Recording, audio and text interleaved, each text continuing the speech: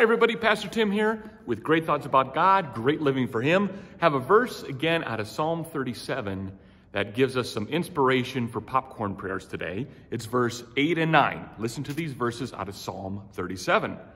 Refrain from anger and forsake wrath. Fret not yourself, it tends only to evil.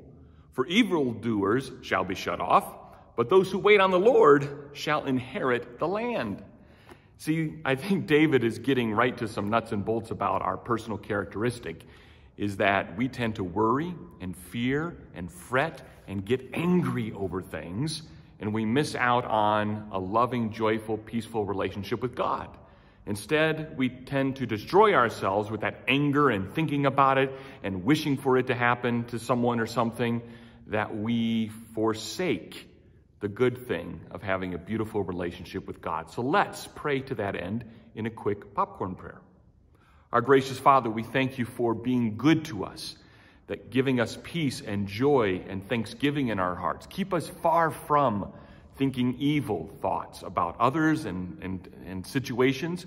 Help us to stop worry and fear and anxiety, and let us rest peacefully in the joy of the relationship that you've given us through Jesus Christ. In His name, amen.